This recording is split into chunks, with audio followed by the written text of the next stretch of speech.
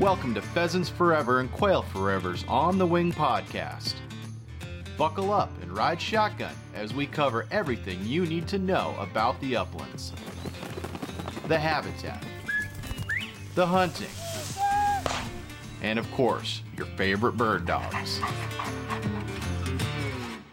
The Congressional Sportsmen's Foundation's mission is to work with Congress, our state's governors, and state legislatures to protect and advance hunting, angling, and recreational shooting and trapping.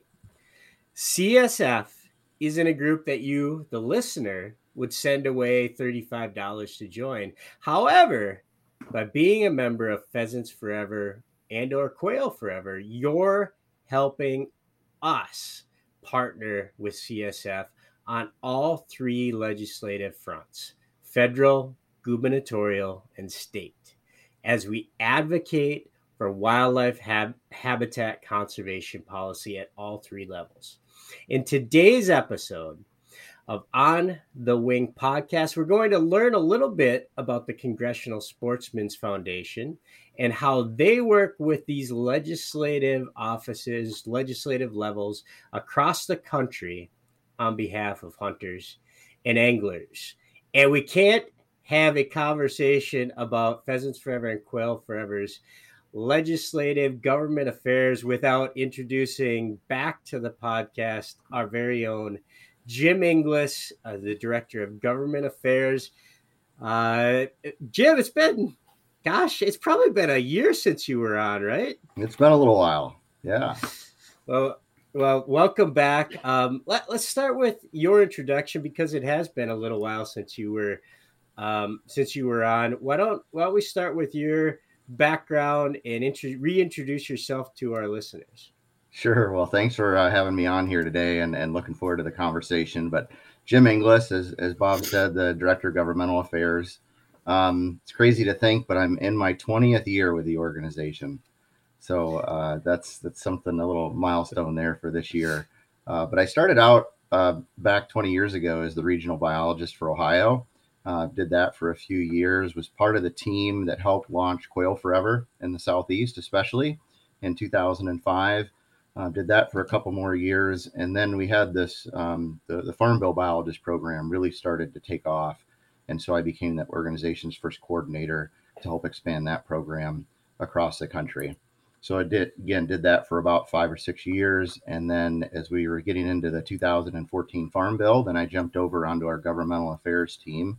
And that's where I've been for the last 9 years. So I live here in Northwest Ohio with my wife and kids and bird dogs. I'm not a native Buckeye, though. I actually grew up in the Finger Lakes area of New York. And actually, there was a little football game there last night, Bob. But so that ended well for my family here in Ohio. But anyway, so yeah, it's great to be with you.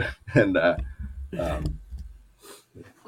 you're referencing the lid lifter, as we say in the sports business, the opening game for the University of Minnesota Gophers taking on the Buckeyes, and it was actually a pretty close game for the majority of it last night. But yeah, I'll admit I was rooting for the Gophers just because I'm a native Michigander and we just can't stand the Buckeyes.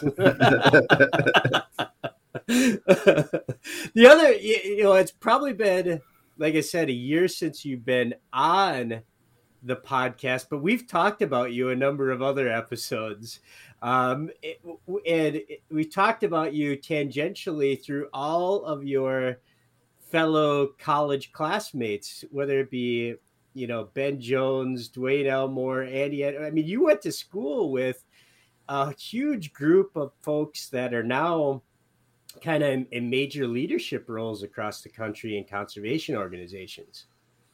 Yeah, that's true. And it's about, and we're going to talk about it here today. It's about building relationships. And, I was lucky enough to work there at Syracuse, here at Ohio State, Virginia Tech, Mississippi State, and through those connections and working in different roles in education. And that's where those connections were built. Speaking of relationships, you've got a close relationship with both of the gentlemen on the video screen. Why don't you go ahead and introduce our partners at the Congressional Sportsmen's Foundation, and we'll let you introduce them. Go ahead and take the baton. All right. Well, first up, we're going to have Chris Horton here, and Chris and I have known each other for probably close to 10 years. We worked on different things together. Our partnership really started with CSF formally about 6 or 7 years ago when we really started to work more closely together. And so Chris and I kind of started to do that. And then Kent Keene is with us here today, and we work closely together. I'll let both of them kind of talk about what they cover. But Kent also works on ag policy. And so we've worked very closely together here the last couple of years on anything farm bill or ag policy related. So looking forward to the conversation here today. And before we hit record, Chris said, I've been on a few podcasts before, but most of them are with fish squeezers. So, and with that introduction, go ahead, Chris, and tell us your background, because you do have a little bit extra background in fisheries. Yeah, that's right. Thanks, Jim and Bob. Appreciate y'all having us on today. I started out in my career as a fisheries biologist, and honestly, I thought I was going to be an airline pilot. I was going to school to fly airlines and jet around the world and go to some cool places to hunt and fish. But when I was in college, the very first day of class, our instructor came in and said, I would highly recommend a double major because there's no jobs for pilots out here right now. Otherwise, I wouldn't be here teaching you. So I thought, well, that's an extra $25,000 on top of the tuition. I might look at something else. So biology was just always my first love. I mean, growing up here in Arkansas, hunting and fishing as a kid, I always had that interest, and I did some undergraduate research projects looking at some effects of a local reservoir on our downstream fish assemblage they had good data prior to the dam construction and data after. And I just found that fascinating. And I love to hunt just as much as I do to love to fish. But for some reason, the fish side of things was attracted to me. And so I went on to grad school at the University of Arizona. And most people say, why don't you go to Arizona and study fish? There's no water out there. Well, where there is water, there's some good fish, good fishing too. So after graduating, I moved back home to Arkansas, got a job with the Arkansas Game and Fish Commission, and I was a reservoir research biologist. Then I became the black bass biologist for the state because bass is king in Arkansas, and we got a lot of our anglers specifically targeted bass. But working along for about 5 years in that role, it became pretty clear to me that natural resource management is as much about people and politics as it is about the critter.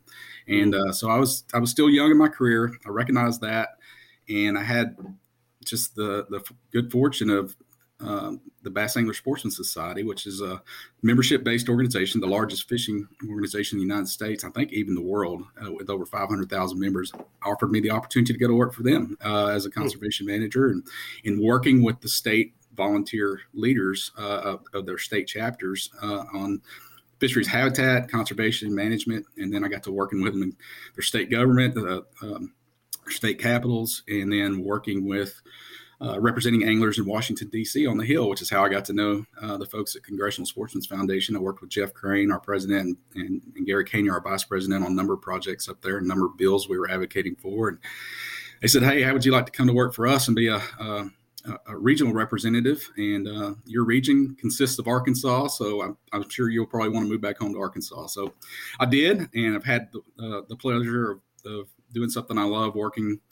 on behalf of the resource, but with the policymakers for the last 10 years here in Arkansas and in our 14-state region, which Kent helps me with there. So, and I handle, of course, being the fisheries background I have, I handle all the Congressional Sportsmen's Foundation's fisheries issues, whether it be federal or working with my colleagues in the states on specific state issues. But natural resource management is a passion, and there's different components of it. You could be the manager on the ground, or like Jim and Kent and I, trying to convey what's important out there on the ground to policymakers and be able to drive those resources they need to get it done there. So yeah, forgive me, this is a Northerner's ears hearing this. You mentioned black bass. I'm assuming that's largemouth. Well, it's actually largemouth spotted. I think there are 8 recognized species of black bass now. It's the whole category. So you've got smallmouth spotted bass, and then there's Alabama bass, there's Swanee bass, there's the Guadalupe bass in Texas. They're all the centrarchid family, and yep, that's the black bass category there. Okay, well, I've got one other fish question for you. Just so forgive me, I'm fascinated. My perception is, so you're a person that works with both, right? Anglers, hunters, and trappers. My perception, though, is if you separate hunters and anglers, hunters sort of like culturally from when they're knee high to a toadstool are taught about the importance of habitat, the connection to conservation, whereas I think fishing isn't as ingrained in the importance of habitat because fishermen, anglers, they don't see it, right? It's underwater. Is that an accurate assessment? Like you have an easier job getting hunters motivated around conservation issues than you maybe do with anglers? I would say that that's generally correct.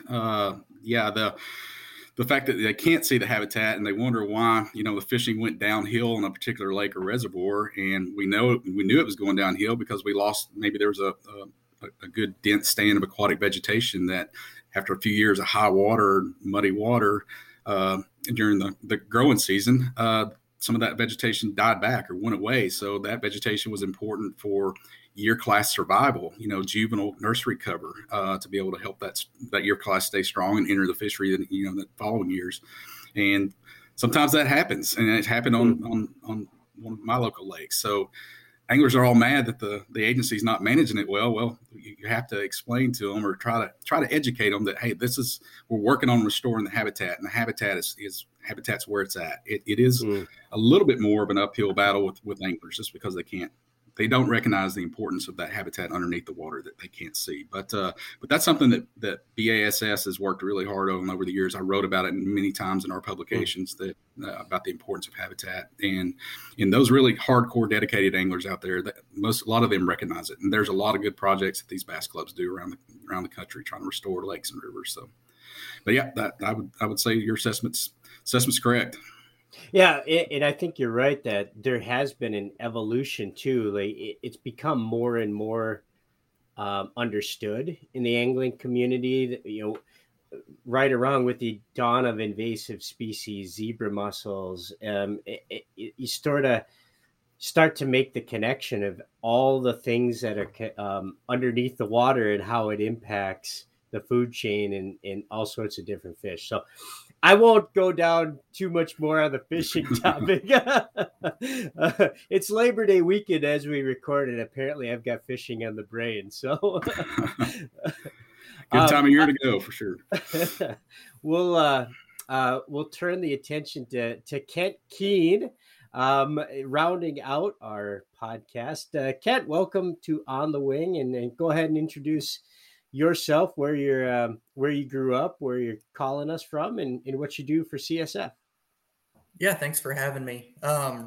Really, my path kind of mirrors Chris. I think I grew up 150 miles north of you, Chris, in Southwest Missouri, just north of Bentonville, Arkansas, the headquarters of Walmart.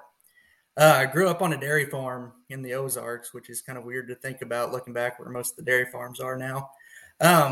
But really had a path that mirrored Chris very closely, but on the terrestrial side of things. I went to school originally to college thinking I was going to be a doctor. And very quickly, I realized that was not the route for me. I learned just how squeamish I could be. And so within the same department, luckily, most of the prerequisites transferred really well into a wildlife and conservation biology program. And so I made the quick transition, and through that got connected with folks with the Missouri Department of Conservation, spent a summer and one full academic year working in both wildlife and forestry divisions as a resource assistant for the state agency. And then I got the chance to do a prairie insect research project at the University of Kansas. Admittedly, was not interested in insects. And it wasn't until I got out there that it really clicked for me as a hunter, the importance of having that full ecosystem healthy and in place if we're interested in managing for the game species that I think it's fair to say you and I are most interested in. But it was neat to put that together. Since then, I've developed a great appreciation specifically for the tallgrass prairie systems.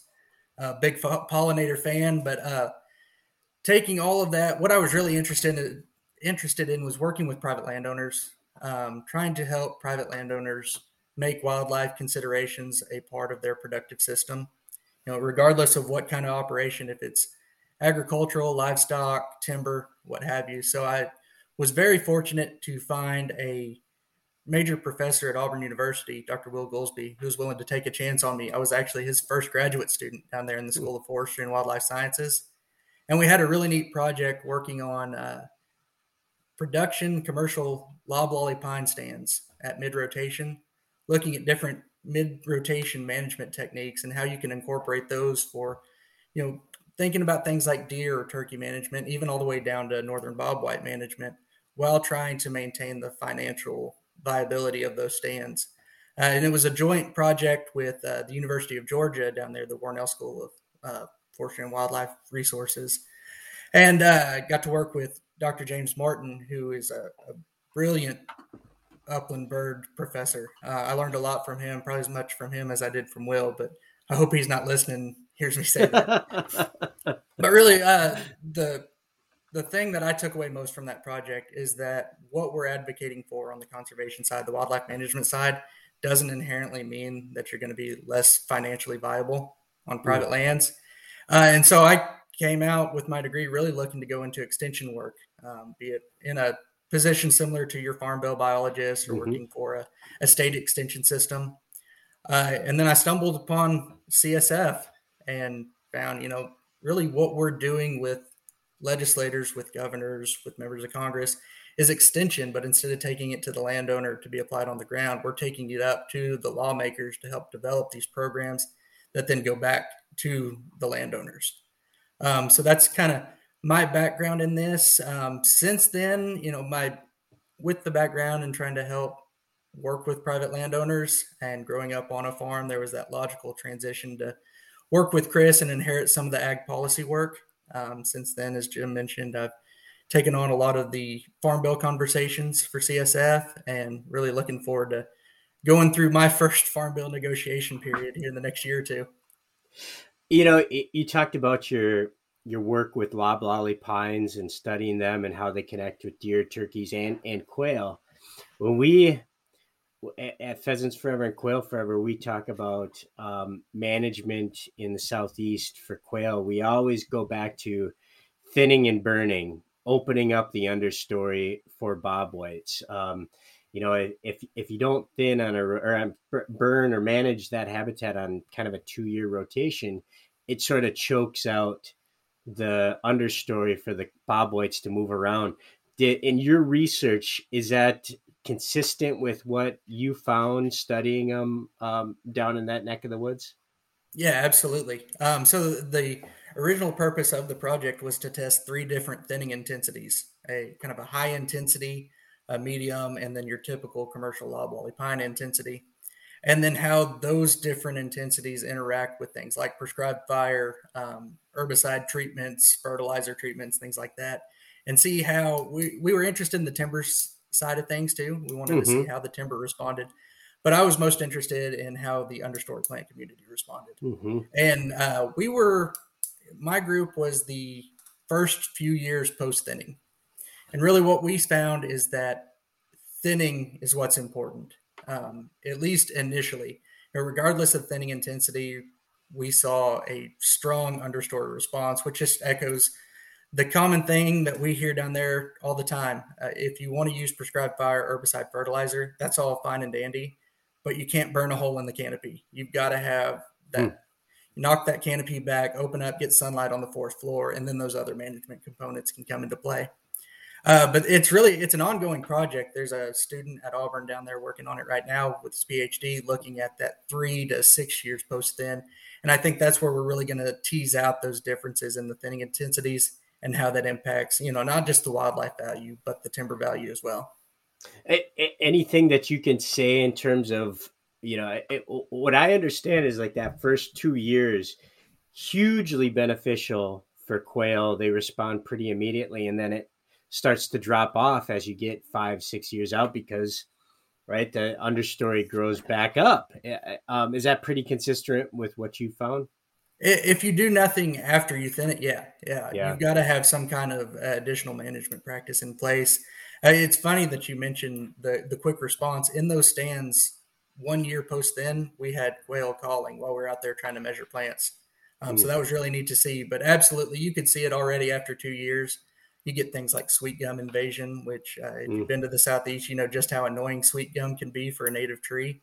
So it definitely speaks to the importance of having a management plan, not just going out and doing a one-off action, but having a plan in place to where it's all part of a system. This summer, the biggest baseball game of the summer was the Field of Dreams game in Iowa. If you build it, they will come. And as you talked about that, I was like, well, the slogan for quail is if you thin it, they will come, right? 1 year they're whistling already. That's a kind of a memorable way to think about how important thinning is for bobwhites. One last thing that I want to ask about your background that caught my attention. You talked about studying insects in Kansas, and what piqued my curiosity there was my brother got his PhD at the University of Iowa, and he studied these beetles that lived on milkweed, and he would use whiteout and paint the shell, one half of the shell, and then a real small pen to write the number on them, and then assess their movement. It was just fascinating to see all his research on this one particular insect and how they traveled and interacted with different plants. What was your research like? What did you study in Kansas? I was looking at leafhoppers with Dr. Helen Alexander, and they're an itty bitty insect. You're having to identify them with a dissecting scope. I spent days cross-eyed after trying to identify them, but I looked like your typical, what you think about as a kid when you think about a biologist, out there in my wide brim hat with my glasses on, with a sweep net, just walking transects, sweeping for bugs. You catch everything that you can, try to release anything that wasn't a target insect, specifically the pollinators. I did my best to not have any pollinator bycatch, or at least minimize it.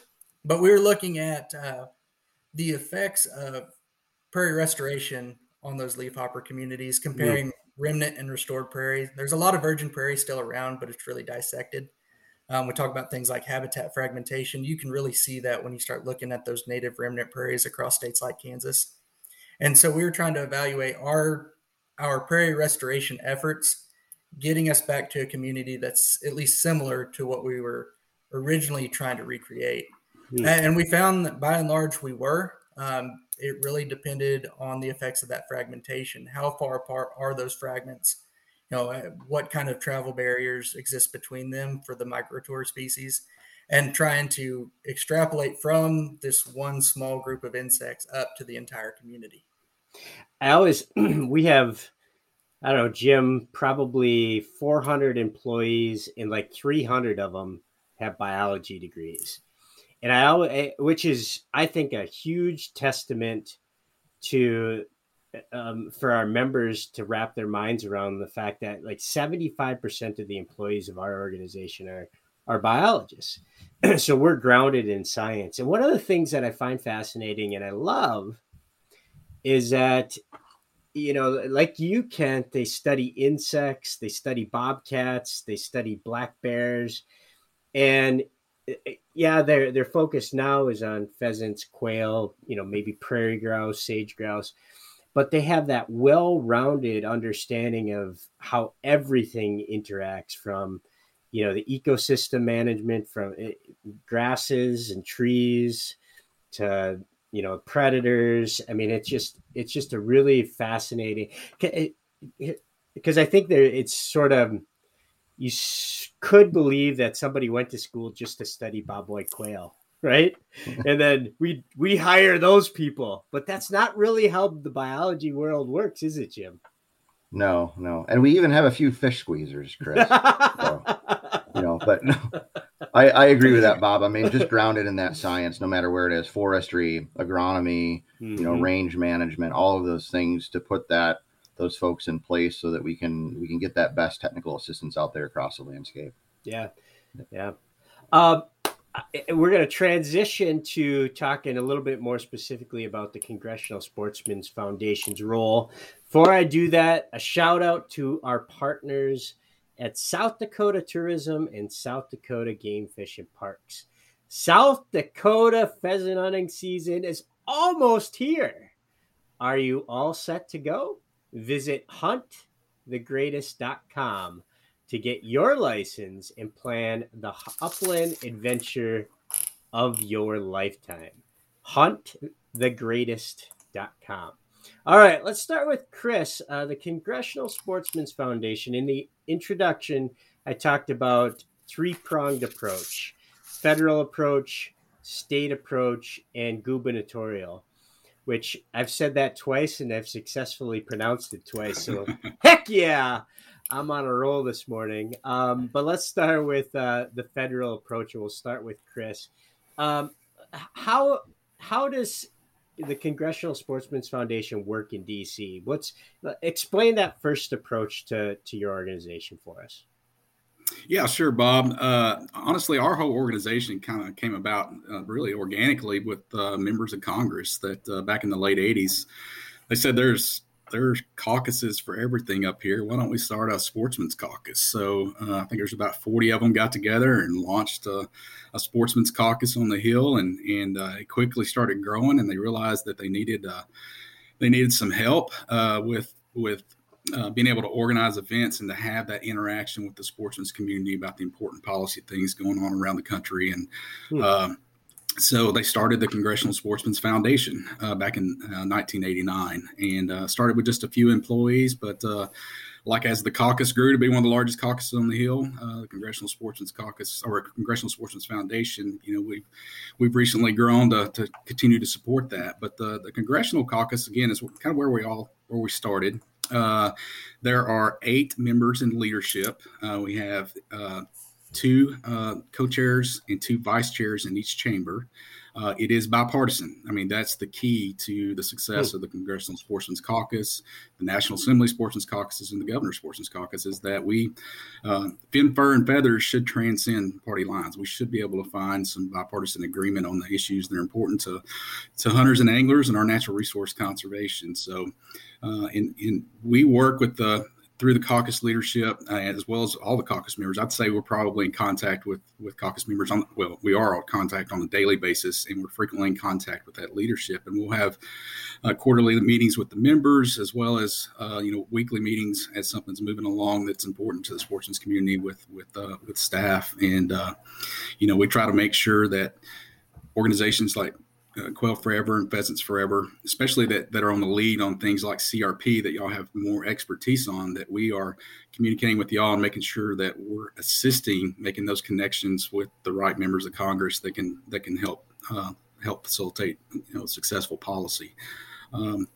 We have a federal relations manager, Taylor Schmitz, who is constantly on the Hill, or constantly in Zoom meetings a lot lately with Hill staffers back to back, and he covers everything for us. And he does a remarkable job. And Jeff Crane has been in policy for a long, long time and has a lot of relationships with those members directly. So we're constantly in communication with members of Congress, trying to find ways that we can protect and advance our outdoor heritage here in the U.S. So a mechanics question for you, and I'll use Colin Peterson as an example because he's not in office anymore, and can't offend somebody that's not in office anymore, right? So does it function where, like, Colin would come up with a concept for a piece of legislation, and then gets input, goes to CSF and gets input? Or does it work the other way around where an elected official kind of comes up with legislation that's going to impact fish, wildlife, hunting, and then CSF sort of gets the pulse of the rest of the community and then goes and talks to that member of Congress about, well, let's tweak this, or let's help you get a co-author here. How does it functionally work? It goes both ways, to be honest with you. Ideally, we would like for them to come to us before they introduce legislation so that we can help them fix any unintended consequences there. And fortunately, over the years, our relationships on the Hill, we have generated a lot of that respect on Capitol Hill, and we often do have legislators coming to us with draft ideas that we can then share with the appropriate members of the sportsman's community. Think,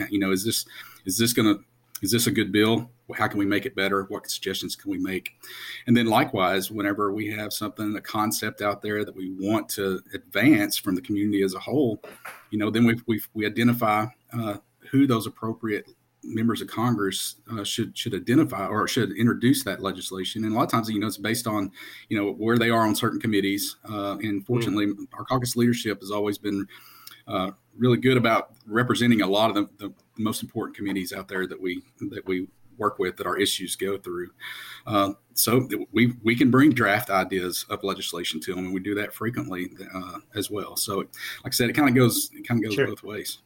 You mentioned it's the largest caucus in DC, and I think the general public's perspective would be like, nobody in DC hunts. Nobody in DC fish. Like, this is incongruent to the perception, but that's not necessarily the reality. There must be a lot of folks that hunt, fish, care about the outdoors that are in these elected offices, or at least they come from rural communities where they understand the importance of it. Right. Yeah.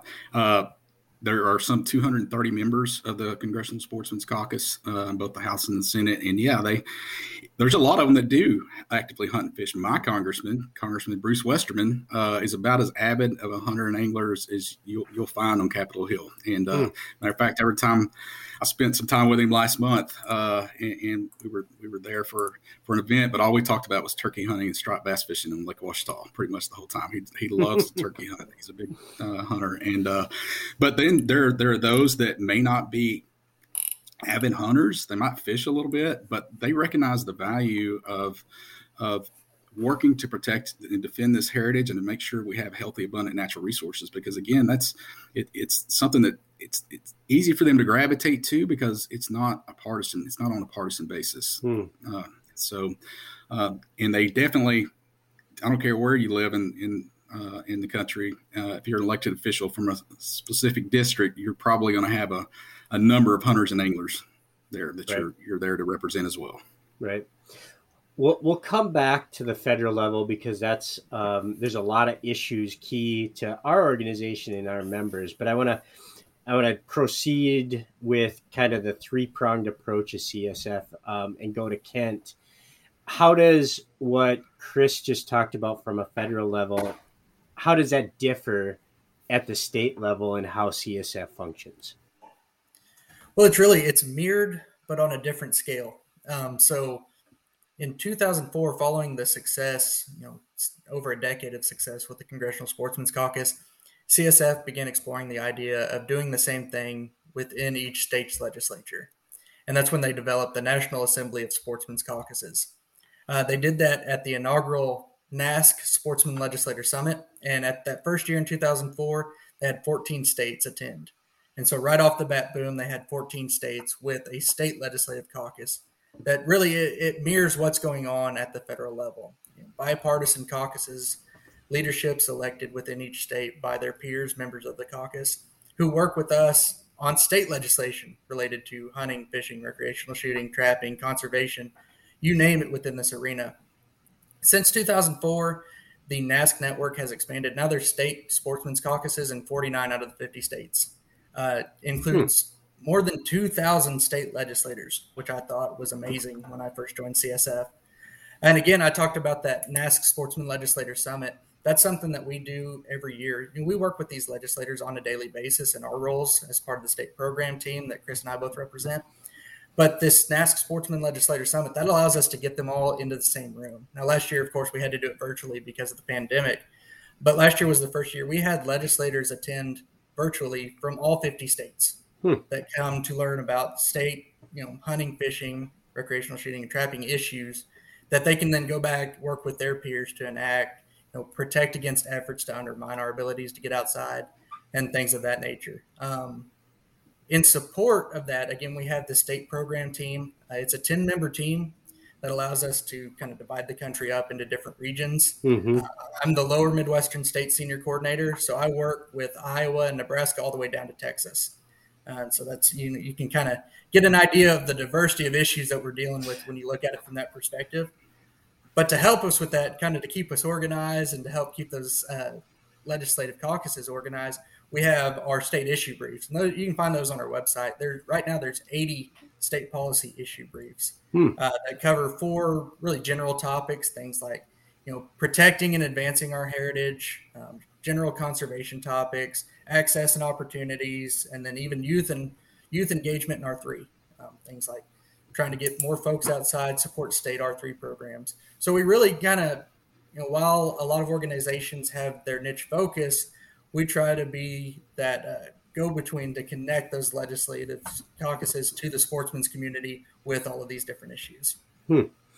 Let me jump in there and clarify one thing real quick. Yeah, there were 14 at the original NASS Summit that were in person, but that same year, in total, we had 21 state legislative sportsmen's caucuses that were launched that year, or already had something kind of in place like that, because Minnesota is one of those states that already somewhat had a sportsman's caucus. The Minnesota Outdoor Heritage Alliance had organized years before, and it would just seem like that was a great model. We had a really successful model in Washington, D.C. There were a few states that already had somewhat that same type of model going on. It was kind of a no-brainer. Well, let's see if we can get all states to have a state legislative sportsman's caucus. So launched with 21, 14 attended the first meeting, and we've grown from there.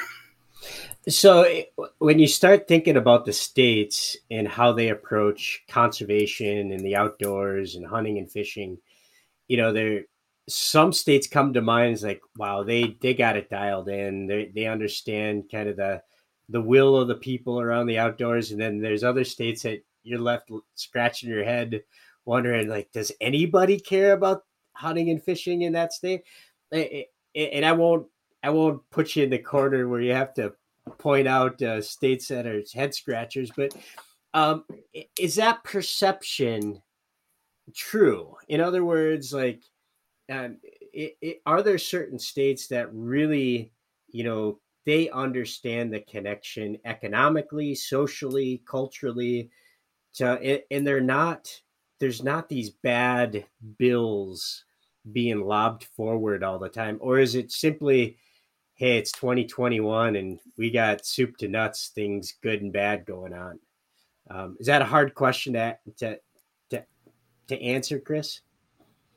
No, I think obviously when you have states that have a lot of large urban centers, urban areas, they have a lot of constituents that don't necessarily hunt or fish, or they don't realize that there are some that hunt or fish, or the value of hunting and fishing. But I think what we've been able to do and have some success is to help educate those legislators about the importance of hunting and fishing from a conservation funding perspective. And once they kind of realize that they're a state natural resource agency, some of them are funded 80%, by hunting and fishing licenses, as well as the wildlife and sport fish restoration funds from the excise tax. And that really resonates with a lot of them. They see the value in continuing to promote hunting and fishing in that state. But it is an education process, and it's an education process every 2 years. It says as you get new legislators come in, you constantly have to be there and reminding them that hunters and anglers have pretty much paid for conservation in this state for a long time. They're an important constituent, not only for getting them elected, but also for funding conservation on the ground. Yeah,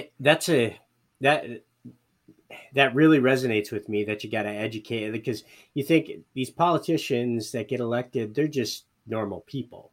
And if they don't grow up buying a hunting license, they don't understand PR dollars. They don't understand the North American model of wildlife. So I assume, based on your comment, that you spend a lot of time sort of explaining the flow chart to new elected officials, don't you?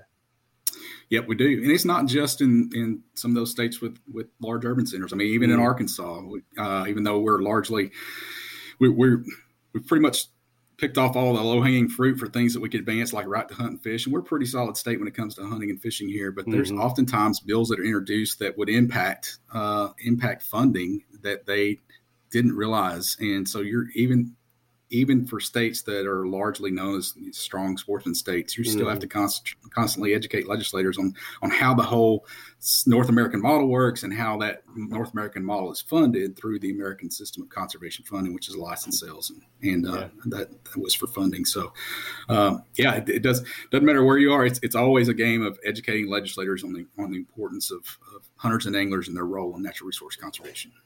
So we'll bounce back to Kent and finish off the third prong of Congressional Sportsmen's Foundation's mission, and that's to work with governors, which to the uninitiated, they're like, well, you work at the state level. Why do you have to have a separate approach for governors? So explain that to folks.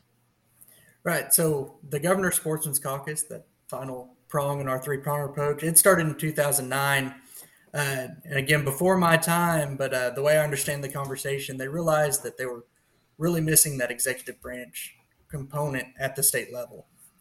And so right now there are 29 governors who are members of the Governor Sportsman's Caucus. Again, bipartisan. They're bipartisan leadership. Co-chairs are Governor John Bel Edwards from Louisiana and Governor Kristi Noem from South Dakota. Funny that you mentioned South Dakota earlier as a sponsor. And one of the big things that we work on, very similar to the state level, is trying to, again, be that educational wing and explain the bills that are coming across their desk, what potential impacts they may have, either good or bad. But one of the other major efforts that we work with the governors to execute is National Hunting and Fishing Day.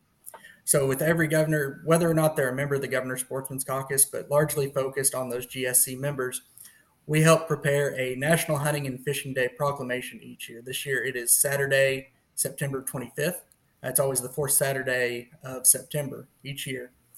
And right now those are going on. You'll start seeing those pop up on our social media. I was actually in Lincoln on Wednesday where Governor Pete Ricketts in Nebraska signed their state's National Hunting and Fishing Day proclamation.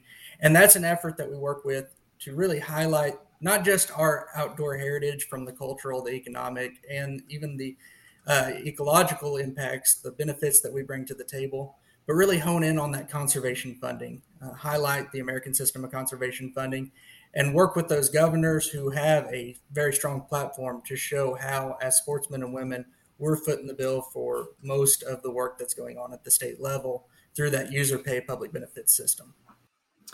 And you bring up National Hunting and Fishing Day on September the 25th, and that's a perfect transition for me to talk about the Hunter Mentor Pledge for a moment.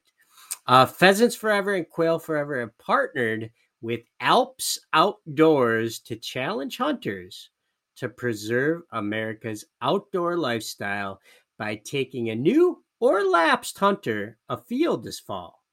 The Hunter Mentor Pledge is our organization's critically important call to action to unite all sportsmen and women across the country. To inspire new participants and encourage mentors, we are providing some great incentives, including a guided hunt for one mentor and a new hunter. This season, let's rally the upland hunting community to grow our hunting heritage and support wildlife habitat conservation, because our future depends on it. Learn more and take the Mentor Pledge at pheasantsforever.org/mentor pledge or quailforever.org/mentor pledge. Thanks to Alps Outdoors, and thanks to all the mentors teaching new people to hunt you're helping save the lifestyle. So, National Hunting and Fishing Day. So, I'll remind listeners, you mentioned it, Saturday, September 25th. That's a day that we celebrate as well. Jim, let's talk about from a Pheasants Forever and Quail Forever perspective just for a moment, and then we'll dive into issue by issue. But we as an organization have two members of our government affairs team, and then we're going to hire one more. So we got 3 to cover the whole country. That's where CSF plugs in for you, isn't it? Absolutely. And so really, I mean, we'd always kind of work together. And again, maybe before my time on the governmental affairs side, but probably into the late 90s, early 2000s on something like the Farm Bill. My personal experience was that CSF generally has breakfast briefings, ahead of the legislative day in DC. And it's an opportunity to grab members of Congress and staffers, an hour or so before the session starts to come in and learn about an issue. And so when you have that opportunity to grab some folks just for a short period of time and talk about things like Farm Bill or CRP, and you'll have several members of Congress and staff in the room. And so that's probably where we started then. Beginning about 2013, 14, we started to get engaged more on the state side of things. So a lot of our states have, sporting clay shoots or wild game dinners or those types of events to try to get members of the conservation and hunting and fishing community together with legislators to have kind of a fun event. But we also they also had done breakfast briefings again in the state capitals around the country. So we formalized that relationship with them in 2015, and we've done that ever since. So just trying to, and as was mentioned before, they have a network of staff that are working with those state members on a daily basis, and they can usually bird dog if an issue comes up. They're going to let us know about it as soon as possible. Or like was mentioned, if we have a priority of things we want to see move through in a state, whether it's on the administrative side or through the legislature, then we can kind of take that to them to say, hey, here's an idea and something that we'd like to move forward. And again, working with all the other conservation partners out there. So it does kind of extend our network. Again, it's about those relationships. And, we can't have a governmental affairs person in every state across the country. But having this partnership with CSF allows us to have that connection with them.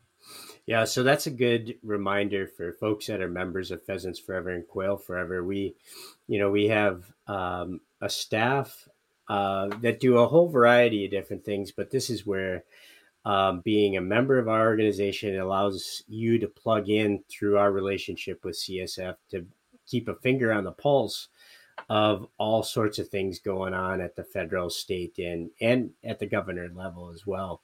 Let's hit some issues. And Chris, you mentioned a moment ago an issue that I wanted to touch on, and that was the right to hunt and fish legislation. And I know that is an amendment to the Constitution in the state that I live in, Minnesota. Tell us about the history of right to hunt and fish, and maybe some of the states where that's moving right now.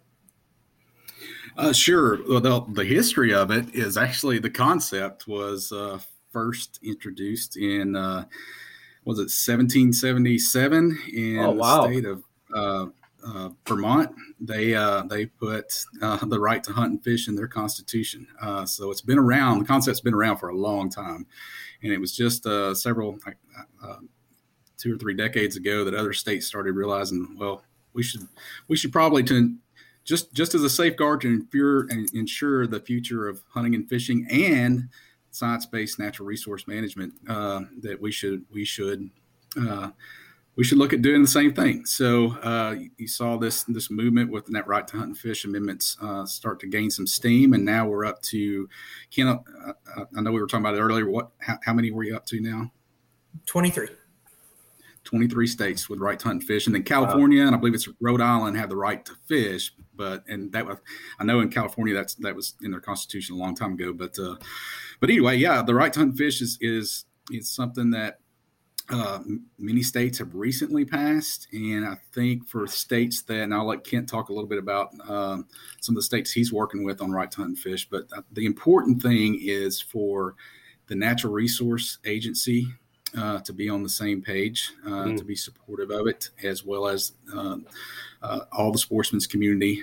Everybody needs to be on the same page, because the last thing we want to see is one get defeated at the ballot box. Sure. So, but Kent can tell you a little bit more about 2 states that he's been working with.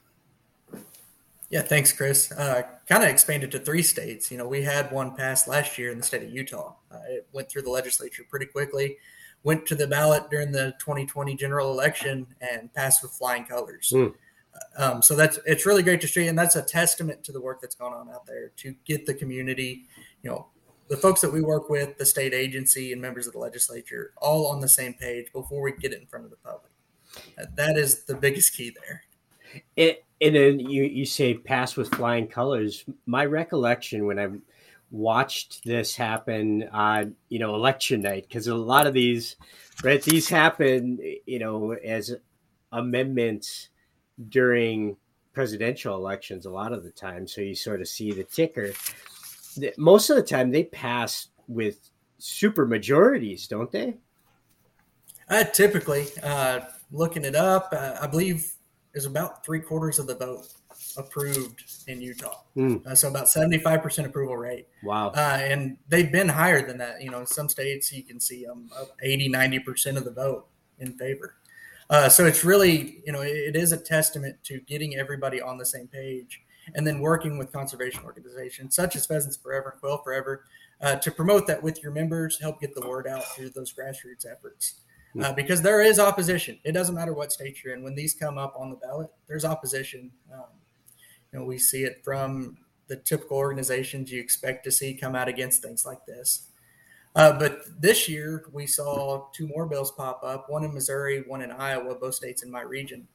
And we're working through the process there. And these 2 states really highlight how the process looks. A lot of folks, including myself when I came in, thought this was a very easy lift, not realizing the negotiation that goes into it to make sure that the wording's just right, where we are affirming that right, ensuring that those who want to undermine our ability to get outside aren't able to come in and usurp these efforts, while also ensuring that we are maintaining that management authority for the state agency.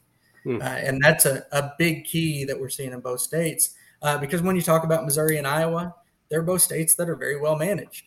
And strong sportsman states, and it can raise the question, why is this necessary? And that gives us an opportunity to work with the state agency and the legislators to have those conversations and highlight why it's necessary and get all parties on the same page before we move too far forward. Yeah, I think you mentioned there are 29 states that already have 23. 23. It's somewhat surprising that 23 states, almost half the country, in Iowa and in Missouri, don't have it passed. Those, as you mentioned, those are 2 states that, hunting, fishing are absolutely the fabric of the culture there. So you would think it's a foregone conclusion that it'll pass in those states. And I know I'm not a political operative, so that me handicapping the race and saying it's a foregone conclusion is probably not wise. But you would think, based on how much Iowans and the hunters and fish anglers in Missouri love their outdoors, that it should be set up for success in both those states. Yeah, and the states you see it in, there are a lot of strong sportsman states that have already passed it, but there are a lot of states also that don't always have that management authority vested in the state agency. Being from and living in Missouri, we've been blessed. The Missouri Department of Conservation has that constitutional authority. Right. They don't have to defer to the legislature. So it's not always as big a concern here as it is in some of those states. We saw, efforts even this year to take away the rights of sportsmen and women just through the simple passage of a bill. And that's something we don't have to worry about as much in Missouri. So it gives us the opportunity to have those conversations and have very strong language that gets all parties on the same page, something that everybody can support. Well, that's you make the transition easy, Kent, to dedicated funding. because you touched on Missouri having constitutional amendment. I think Missouri was the first or one of the first, right, to have funding for natural resources as part of the Constitution. Talk to us about that history and what other states are trying to get dedicated funding for natural resources right now. Yeah. So first, I want to point out that everything that we're about to talk about is a complement to that American system of conservation funding. Missouri's no exception, but in the 70s, Missouri's voters, the state legislature, and the Department of Conservation all came together and saw that there was a need for increased investment in conservation funding. And so in the mid 70s, they passed a conservation sales tax. It's a 1/8 of 1% sales tax on all goods and services in the state. And that generates about $120 million a year for the Missouri Department of Conservation, roughly 2/3 of their budget. Since that time, 2 other states have jumped on board and have the sales tax in place. Those are Arkansas, again, with the 1/8 of 1%. And then Minnesota, not to be outdone, they passed a conservation sales tax at 3/8 of 1%. Other states, this isn't a static effort. Iowa in 2010, they created the fund through a constitutional amendment. It was passed with nearly 2/3 support by the general public to create the Natural Resources and Outdoor Recreation Trust Fund. However, since that time, the state has not changed their sales tax code to implement that tax increase. That was a priority that Governor Kim Reynolds, who's a member of the Governor's Sportsman's Caucus, had going into the 2020 legislative session. But of course, when the pandemic began, a lot of those priorities went on the back burner, at least for the time being, where we can evaluate and kind of see where the state's budget comes out. Yeah, Iowa Water, Land, and Legacy has been a huge focus of our organization. As you mentioned, it's sitting there, passed and ready. It just needs to be put in motion with a change in taxes in the state of Iowa, and then it'll be the catalyst for creating a revenue stream to protect Iowa's water and habitat. And that's, as a person that's lived in Minnesota through the debate of the Legacy Amendment, and then, here we are 13 years later as a hunter and as an angler, to see what that has done on the landscape in more quality habitat and public access. It is absolutely startling in the best way possible. I'm a native Michigander. I love Michigan, but the thing that I am most proud of as a Minnesotan is this darn Legacy Amendment. It is unreal what that has done to produce quality habitat, create quality habitat, and protect some of these just amazingly critical pieces around rivers and streams and wetlands, and create public access. As a bird hunter, and it's creating access that'll be on the ground forever. It's just a pure gem. And as a Minnesotan, I can't sing its praises strong enough. Just if folks are looking for a destination to go hunt pheasants, grouse, ducks, whitetails, and see what pulling a lever at a voting box can do for natural resources, come to Minnesota and your eyes will pop out of your head how cool it is. So, with that, I'll make Jim squirm just a little bit here, because I've had this idea for dedicated funding that I don't know how to make happen. So I'm going to throw it out to our podcast listeners. And that's, we got to figure out how to create funding for conservation through sports betting. With the dawn of everybody being able to vote, well, not everybody yet. Certain states are passing it at different speeds. But if I want to throw $100 on the New England Patriots to win the Super Bowl, we got to figure out how $10 of that goes to create some bird habitat. What do you think what do you think, Kent and Chris? Am I onto something or am I on something? I really don't think you're too far off. You talk about Minnesota and the investments that the citizens have made in conservation funding. You have a dedicated lottery funds already that go toward conservation. 40% of the state's lottery goes to natural resource investments. So I don't know how it'd work. Not much of a sports gambler. We don't have that option in Missouri to date, but I don't think you're too far off. It would just take somebody with a bigger brain than I have to figure out how to make that work. Let's start it in Nevada. Gamble for gambles, right? Throw a little money on the slots. Let's create some habitat for Gamble's quail. I stole that. It wasn't the same idea, but I stole the headline from Chad Love, our Quail Forever editor. But there's got to be something there for sports betting to help us create wildlife habitat and protect our natural resources. Because like you say, Kent, there's all sorts of different lottery funding revenue streams. It exists in Nebraska and exists in a lot of different states. So why not create revenue for natural resources through sports betting? There's got to be a state willing to take a flyer on that concept. Flyer, there you go, Philadelphia Flyers. Let's give it a shot. Pennsylvania. All right, let's turn the conversation. So I've been at Pheasants Forever and Quail Forever, not as long as Jim, but I'm closing in. Almost 20 years, and I've never witnessed an issue with more fervor, concern, and pure misinformation perpetuated about it than 30 by 30. There are people that they'll just turn off this podcast right now because I mentioned 30 by 30, and they don't even know what 30 by 30 is. So let's talk facts, Chris.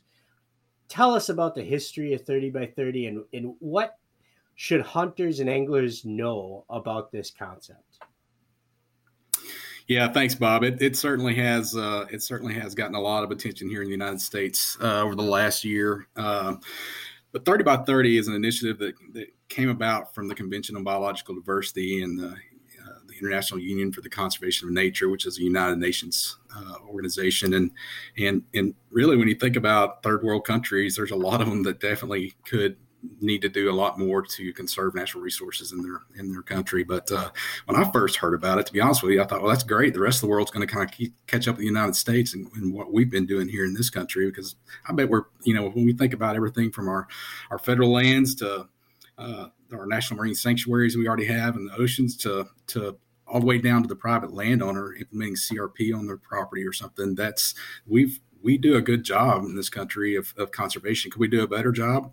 Yeah, we could. If that's what we're talking about here is better conservation and not preservation, then that's something that we could support. Mm-hmm. But then last year, we saw a bill pop up in California, Assembly Bill 3030, and it was a very aspirational bill and didn't have a lot of details like what does it mean to protect. It was to protect 30% of the lands and waters in California by 3030. And so when we worked with the bill sponsors at trying to define what protect meant, are we talking about conservation, active, sustainable management? They weren't willing to do that. When we inquired about what's already going to count in California, because California has a lot of federal lands and a lot of conservation programs in the state, they weren't willing to indicate which would be included. And so it was like, okay, wait a second. If this movement's starting, and it's not surprising that California might start off with a aspirational bill with not a lot of details and be problematic. We realized as a community, we probably need to get ahead of this thing. Because again, if we're talking about conservation, that we've been there. We do that as sportsmen and women, and especially organizations like PFQF. We need to be driving this bus essentially. So we worked with a core group of outdoor organizations and came up with a statement on what any 30 by 30 policy would need to include for us to support it from the sportsman's community, the millions of hunters and anglers out there to get behind it. And it took us 5 months to get there. Worked with with Jim on some of the draft language, as well as some of the fish groups, and we finally were able to get to a statement that we kind of all agreed on, and we issued that in October of last year and the way we disseminate that publicly was we developed a website. It's huntfish3030.com. And honestly, as soon as we published that website and sent out a press release, within a few minutes, we got a call from Senator Udall and Senator Bennett's staff, who had introduced a resolution in Congress. Now, resolution doesn't have the power of law or whatever, but it was recognizing it was the first time we saw anything pop up in Congress about the 30 by 30 initiative, just encouraging the United States to look at conserving 30% of our lands and waters. Well, the authors of that resolution called us and said, "Hey, we want to have a conversation with you." So we set up a call and had a really good conversation about what conservation means, and here's where we're coming from the sportsman's community, and they recognized that, but it was clear even in that discussion, and I would say even through discussions today, that it's still a conceptual idea, and we have an opportunity to really highlight what we've already done here and build upon those conservation programs that we already have to do better conservation. But if we're just talking about drawing lines on the map and locking things up, that's why we wanted that statement out there. Mm-hmm. This is what it has to have. If it goes sideways, we're out. Mm-hmm. And private landowners have to be a big component of this, incentivizing private landowners, again, through farm bill type programs or some state-based programs. But we've got to work in partnership with landowners who, for the most part, they want to take care of their land and their property as much as anybody does. Mm-hmm. So helping them with the resources to do that and the technical expertise to do that, that's something that we can get behind. So the America the Beautiful report came out in May, which was facilitated by an executive order dealing with climate change that had a 30 by 30 component in it that President Biden signed, I believe it was on January 27th. Immediately after that proclamation was made, we circled up the coalition and we started having conversations with the four leads from the administration, which was CEQ, Department of Commerce, Department of Ag, and U.S. Fish and Wildlife Service, or Department of Interior. So we had conversations with all of them, and those were good conversations. I mean, we had some good dialogue back and forth, and it seemed like they're thinking along the same lines as we were generally. But we'd have to wait and see when the report came out. Well, it came out at the end of April, actually, I think the 1st or 2nd of May, called America the Beautiful Report, and honestly, it had a lot of the same principles that we had in our statement. And matter of fact, the Hunt Fish 30 by 30 Coalition was one of the organizations, it was actually the second one they mentioned of the ones that are supportive of the direction that we're going and that contributed to the report. So we're cautiously optimistic with what came out, because one of the key things it did was specifically define or specify that conservation, they're talking about conservation and not preservation, because there tends to be this conflation of conservation and preservation today. Mm-hmm. And we know that conservation is active management. And we actually can't, if we're talking about true biodiversity conservation, we can't address species needs out there in most cases without some form of active management. Mm-hmm. So we were cautiously optimistic what came out. The next step is the development of the American Conservation Stewardship Atlas, which is going to kind of serve as the baseline. So here's where we start to talk about, all right, what does count out there? So we've been working again with the coalition. We have a final draft almost done of within next few weeks, hopefully, of the recommendations of what should be included in there. But most importantly, we try to help the agencies define what conservation means. And I actually had one of the administrators in one of the conversations early on when we asked, what do you mean by conservation? Because that's what everybody's, all the speculations about out there. And they said, well, you help us define it. So we got an opportunity. Let's keep driving this train forward and talk. If we can get to better conservation, we're in, and let's keep away from preservation and locking up lands, waters, to the public or private ownership. So one of the key criticisms, in the word that is thrown out there, or the phrase, is quote unquote a land grab. But the reality is, the idea behind 30 by 30 is voluntary conservation, correct?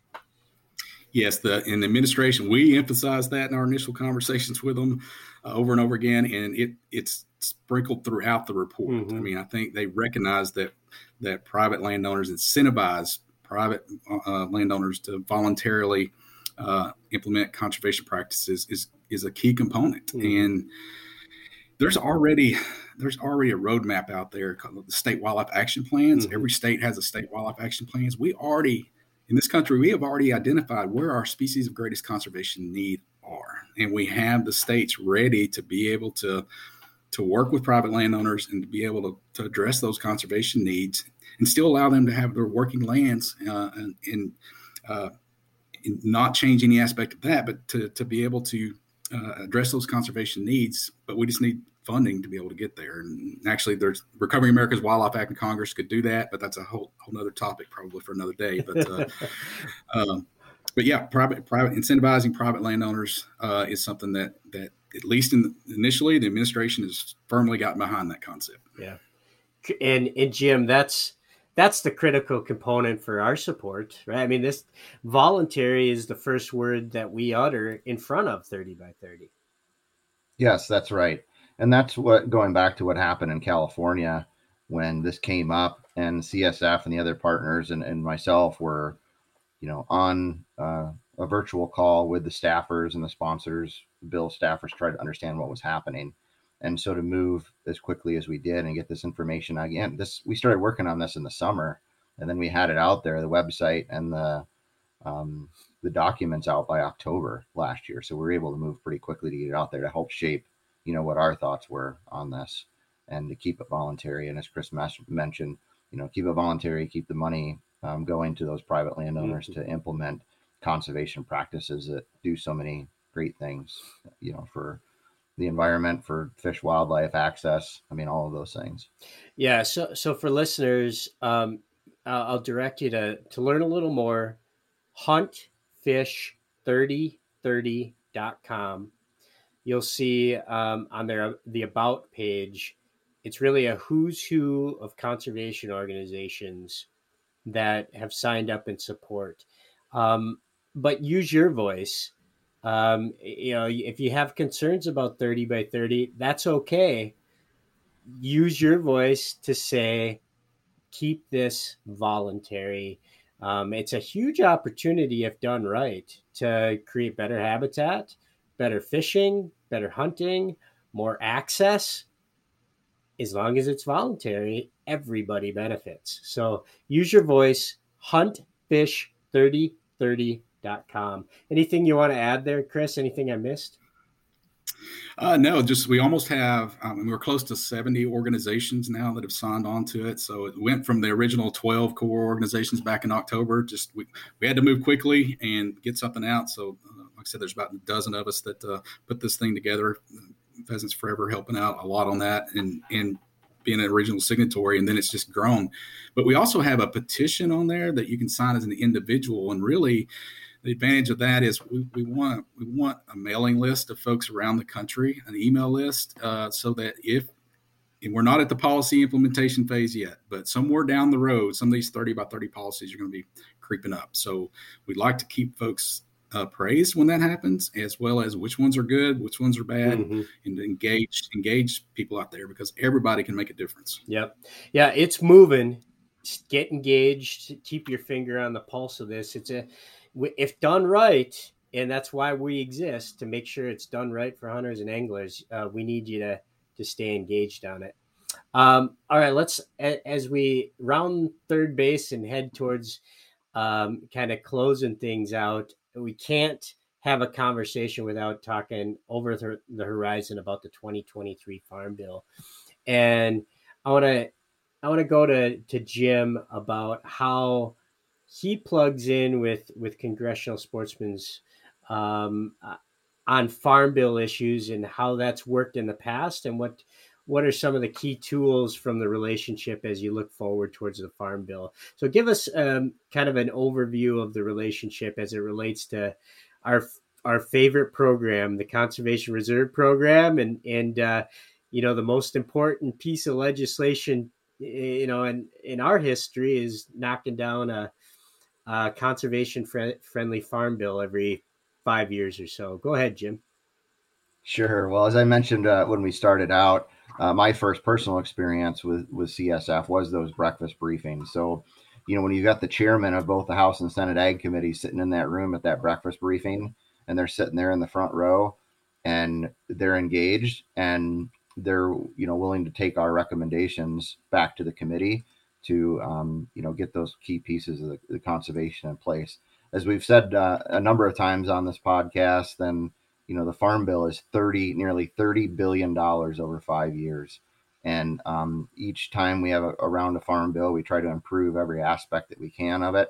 And that happens a lot of the times with the coalitions within our community, and working with those members that are also members of the Sportsman's Caucus. And so, we'll be seeing that again. I would say that as we get into next year, would likely have some more discussions around this. Will be more hearings in DC and around the country, with field hearings. And, we're going to depend on those caucus members to, work through the details on what we'd like to see that are going to help us all out here. So that's the plan. So the folks that are in place right now for Senate and House Ag committees, are those the people today that are going to shape the 2023 Farm Bill, or is it still a little bit up in the air? So there's hearings right now around, Farm Bill implementation or those types of things. It sounds like early next year they may have some more field type hearings around the Farm Bill, but this Farm Bill expires in 2023. So we'll get through the midterm elections, and then the next Congress will actually be the ones that will write the Farm Bill. But you look at history, a lot of the times there's marker bills and messaging bills that come out that'll likely start next year. And that'll give the CSF and the partnership and the caucus members an opportunity to kind of start throwing out some ideas on what we would need to see in the next Farm Bill. And who is in place right now as the leaders in the House and the Senate? Just so some of our listeners that maybe live in those states are aware that, I didn't realize that they're going to be shaping the next Farm Bill. I should make sure they know where I stand on conservation issues. Sure. So we've got on the House side, you've got Chairman Scott from Georgia as the chairman of the House Ag Committee. And then the vice chair is Congressman G.T. Thompson from Pennsylvania. On the Senate side, you have Senator Debbie Stabenow as the chairman from Michigan. And then the vice chair is Senator Bozeman from Arkansas.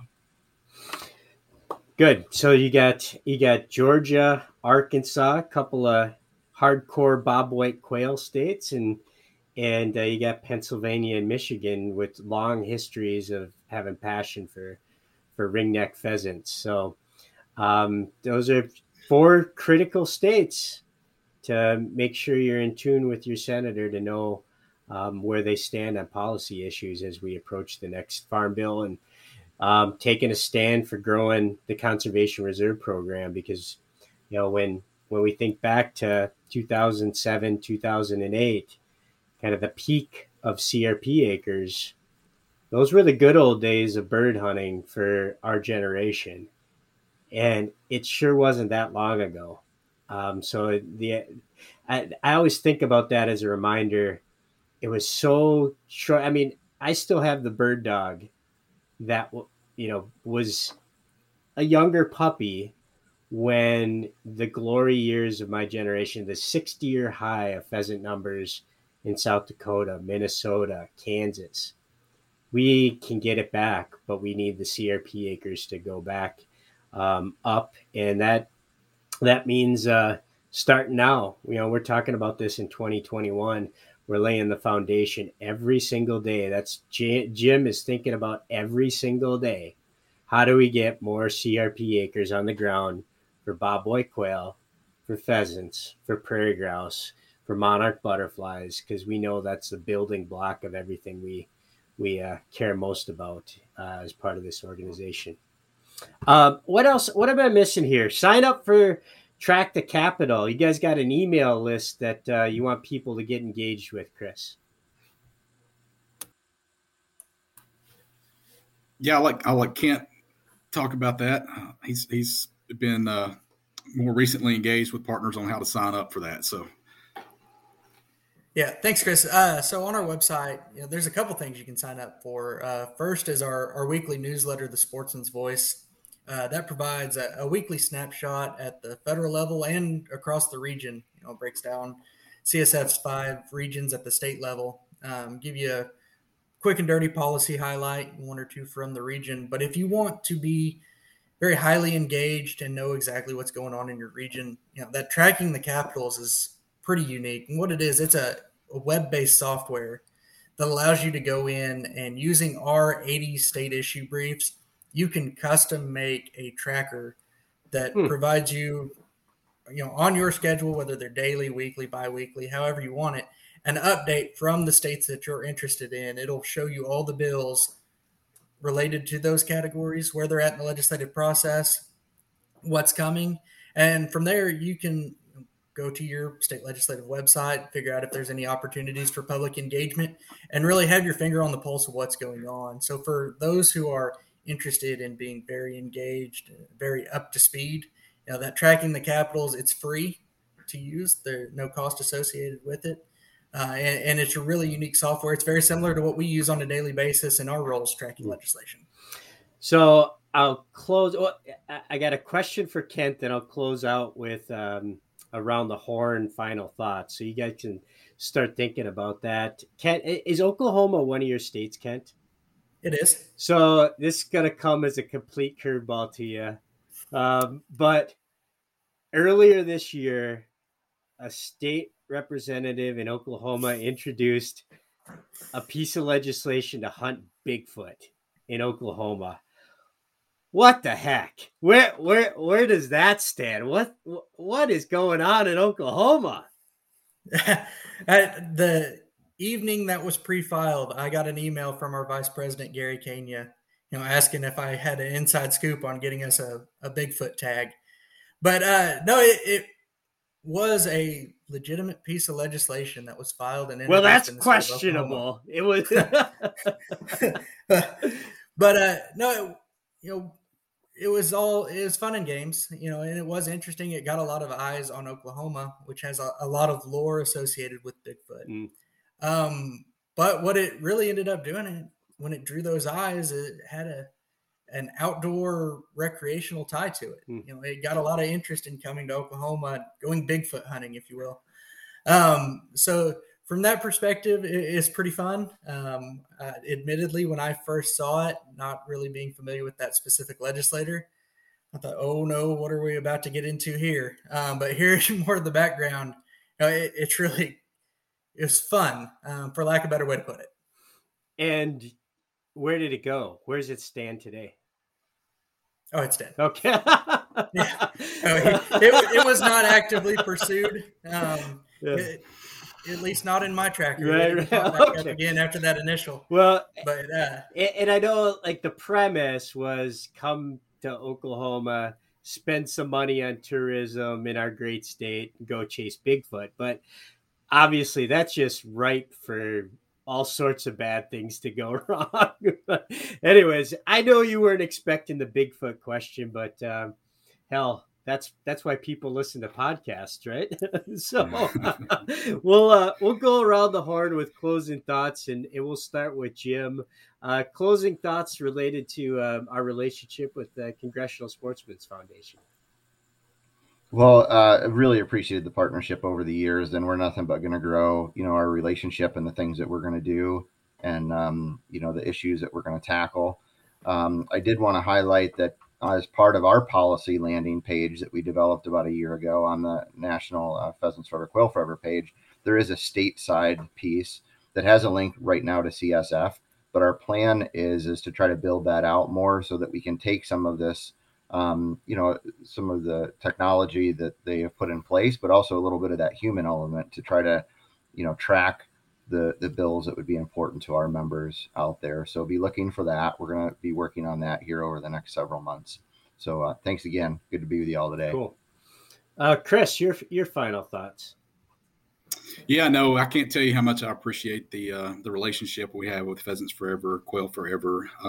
that the states, one of the things we try to do is host at least one state caucus event, if not multiple ones throughout the year. And we always, it may be like Jim said, a breakfast briefing. It may be a lunch or even an evening reception during the legislative session. But the whole goal there is to get legislators with members, representatives of the sportsman's community, to develop those relationships, to have those discussions, to hopefully build that trust and long-term ability to implement good policy on behalf of our outdoor heritage as well as the natural resources. And Pheasants Forever is just, you guys are always there, always participating. And it's so important for legislators and policymakers to see representatives from all the members out there that you guys represent. That's an important constituent for them. So everybody that pays that $35 to Pheasants Forever, Quail Forever is well represented in the policy arena. That's a great point. Kent, final thoughts? You get them. All right. Well, I want to echo Chris. Thanks again for the opportunity to join you guys today. It's been a lot of fun. The only thing that I'd add on top of what Chris said, for your members, use these tools, the software tracking the capitals, Sportsman's Voice, connect with folks like Jim and Bethany Erb and us, ask questions. There's nothing that makes our job easier than an informed sportsman's community. Right on. So really get engaged, pay attention, be informed. And if you have questions, don't be afraid to reach out to us and ask. Kent, that's a tremendous point. When we issue action alerts, asking our members to do something, be engaged, we don't do it very often, and that's by design. When we ask to take action, it's around something real significant, and being engaged, having a membership that's connected with what's happening is incredibly powerful, and that's a really, really wonderful point, Kent. Gentlemen, thank you so much for spending time and having some fun along the way. It was really, really beneficial. It's great to have your team being the voice for Pheasants Forever and Quail Forever, across the country in these state capitals with governors and in the halls of Congress. So appreciate everything that you and your organization does. Folks, and if you're not yet a member of Pheasants Forever or Quail Forever, realize that our work hits everything from the shovel in the ground to create habitat all the way to the president's desk, creating policy for conservation, for hunters, for access. If you're not yet a member, please join us. Pheasantsforever.org. quailforever.org. It's the best $35 you'll spend to have your voice heard. For Jim Inglis, Chris Horton, and Kent Keene, I'm Bob St. Pierre, reminding you to always follow the dog. Something good will rise. Thanks for listening.